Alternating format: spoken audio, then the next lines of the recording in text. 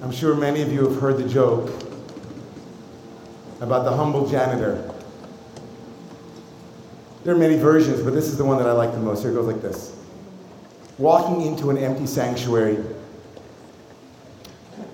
a rabbi was suddenly possessed by a wave of mystical rapture and threw himself onto the ground before the ark, proclaiming, "God, I'm nothing." Seeing the rabbi in such a state, the cantor of the synagogue felt profoundly moved, and he too had similar emotions, and so he threw himself also before the ark and said, "God, I'm nothing." Then way in the back of the synagogue, the janitor throws himself onto the ground and shouts out loud, "God, I'm nothing too." Whereupon the rabbi turns to the cantor in the front of the synagogue and says, "Look who thinks he's nothing." I've got nothing on my mind.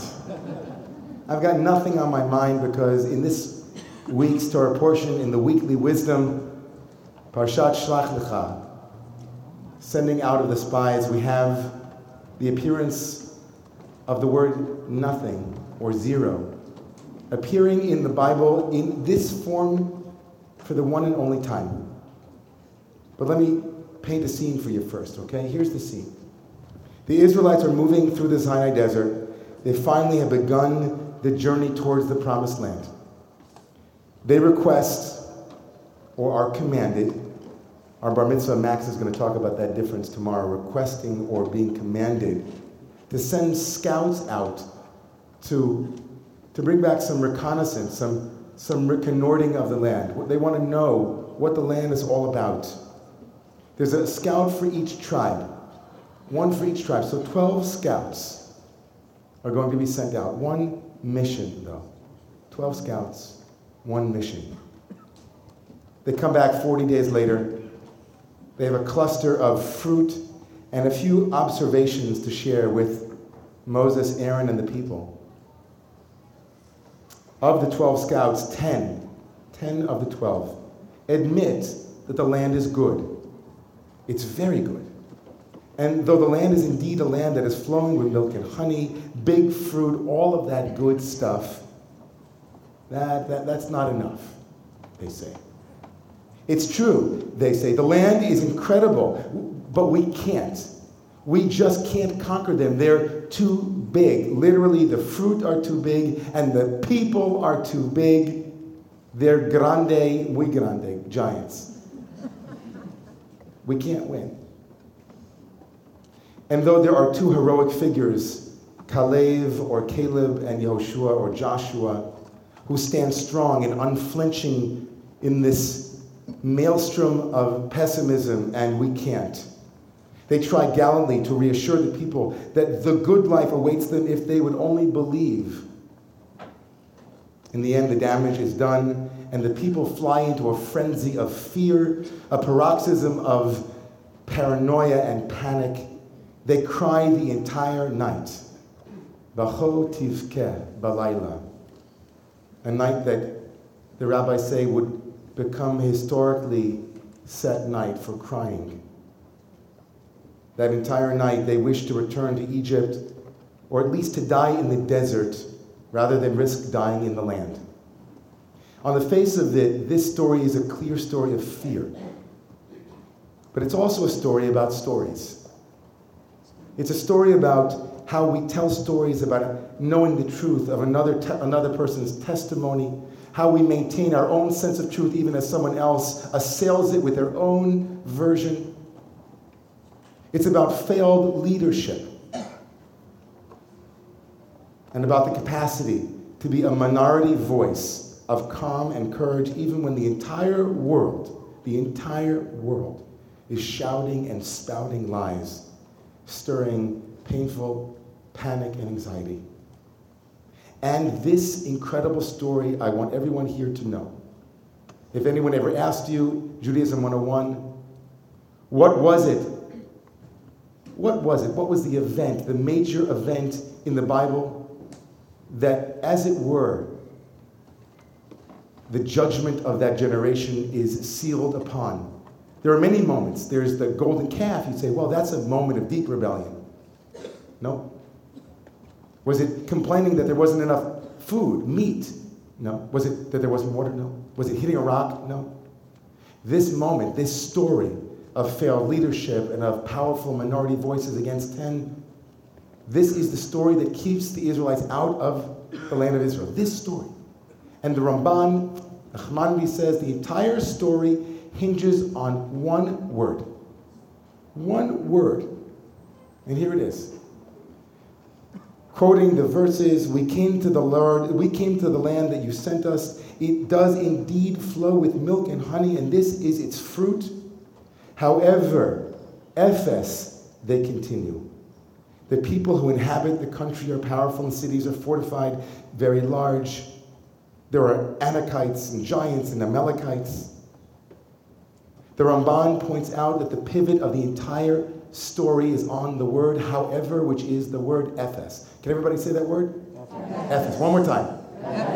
Ephes, however, is its translation. It means zero, nothing. Ephes.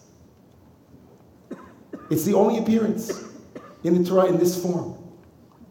They've told a story of truth. They came to the land. It was beautiful. There was land of milk and honey, and there are these big grapes that are going to forever be on Kedem or whatever, Manischewitz. There's always going to be those grapes, and the guys who are carrying the grapes, right? It's a great land. However, they say, Ephes, ki az ha'am, the nation, they're too strong, Ephes. This Ephes, this nothing, this zilch, this zero, undercuts their own beatific report, in which they have essentially confirmed the goodness of the land. And it leads to two usages of the word Ephes, two meanings of it here. The word Ephes here it's to undercut. But the traditional understanding of the sin of the spies, and follow me here, is that they were sent into the land to bring back a report. And many of the commentators say that the sin is that they brought back not a report, but an interpretation. They brought back an interpretation, and really the sin was that they interpreted the facts instead of just giving the facts. That's a traditional reading of this moment. The Ephes means what in this? It means Ephes, here's my interpretation. And that's not good. But here's where Aviva Zornberg takes us in a completely different direction. She says that the word zero here, Ephes, it doesn't mean necessarily to undercut what came before. Yeah, the land was great, and here's why it's not. She says Ephes here plays the role. What is the sin of the scouts? Ephes is the illusion and the objective giving over of the facts as if they are facts without subjectivity. She turns the tables on their head. She says Ephes here doesn't mean that which came before isn't true. Ephes is zero, means here's the facts. I've seen grapes. I've seen flowing rivers of honey. It's all beautiful. And actually, they're too strong for us. She says it's not that they interpreted the facts. It's that they gave over the interpretation as if it was a fact. They gave over the story, the subjectivity, the intersubjective nature of how we interpret reality as if it was just as coldly scientific and as objective as bringing back some grapes. My son Bear, I always know when he's about to tell me something that I completely don't believe. Actually, Abba, the moon is really made of cheese. What he means is, as my friend Rabbi Adam Kliegfeld says, factually. You get that? I'm about to give you an interpretation. I'm about to give you something entirely idiosyncratic, totally internal, my own experience, my own opinion. And I give it as if it's actual, it's factual. Here's the truth with a capital T. Aviva Zornberg says, Ephes here, zero, means what I just told you was clearly true, and now get this, zero. Meaning, here's the core of it, here's the root of it, Ephes. really, factually. The sin of the scouts is not that they interpreted the data, but that they didn't realize that they were interpreting the data. The danger of living in a world where you think something is factually true when it's really just a really interesting opinion. Where you can say, Efes, it's really true that painting is better than the other one. It's really true that global warming is an opinion. Where facts or opinions are paraded as facts, and we lose that sense of the deep coloring that we bring to every moment. The lack of transparency. How many people have had relationship arguments where the two of you are arguing about something and it's about facts? And neither one of you is willing to say, well, this is just the way I feel, or this is just the way I see things. We have seminaries in the Jewish world that place such an important emphasis on knowing the facts, knowing the history, knowing the science, knowing who wrote which text when. And when they ask you what's the meaning of it, there's a bias against meaning. We have to have conferences called the meaning of meaning. Because somehow there's something less than, if I acknowledge it, essentially, this is how I see it. It might not be the way that you see it. The Efes here is the Efes of, there are no other opinions. We are the 10 scouts. We have seen the land. And of course, everyone agrees, including the two other ones, that it is a great land. It's full of this beautiful, bounteous fertility. And Efes, nobody else has any opinion. It's too scary. And that's the fact check. Efes. Zilch. Nothing. How many people here go online and they're in a conversation with someone and they say, I am HO. They write that in their email or in their text. They say, in my humble opinion. In that moment, I'm thinking to myself, not humble and not an opinion.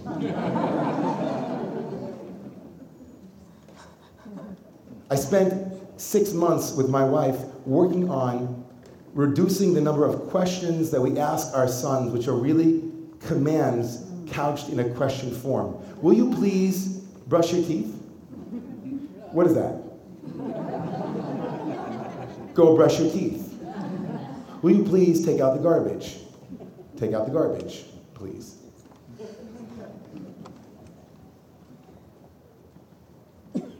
When we confuse and belittle, deny subjectivity, denying subjectivity leads to even greater consequences.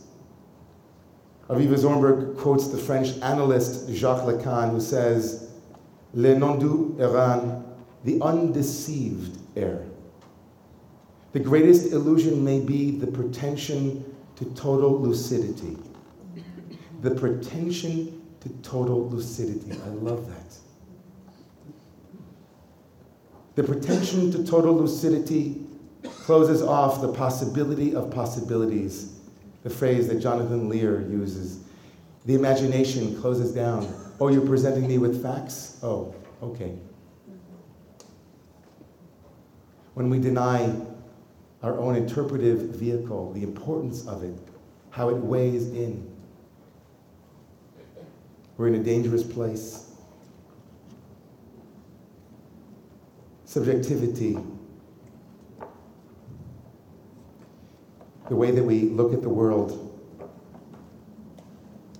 There's an entire denial of the inner life, a denial of how much interpretation goes into co-creating reality.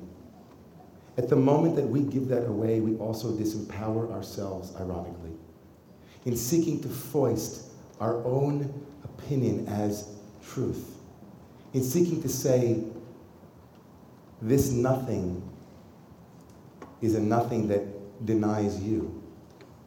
This nothing is a nothing that seeks to empower.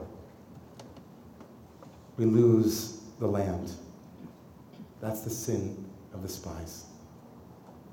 I want to bless you all this evening, and bless me back.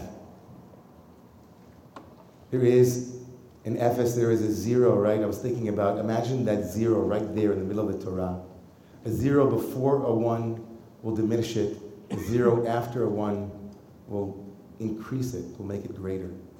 There are zeros, there are nothings, as it were, in the world that make us greater. There are faulty nothings that masquerade as humility, that use the bravado of fact to hide subjectivity. Those are the Epheses, the Ephes, that efface us. Those are the Epheses, the zeros that make us less than and not fully who we are. So tonight and tomorrow and this week, I want to charge all of you that when you hear yourself saying something as if it were fact, remember the word Ephes. Remember the big zero in the Torah that kept us from the land. Remember to ask yourself the question, is it okay if I have an opinion here without having to masquerade it as the truth? I'm going to say, of course it is. Because ultimately, we're all nothing. Look who thinks they're nothing.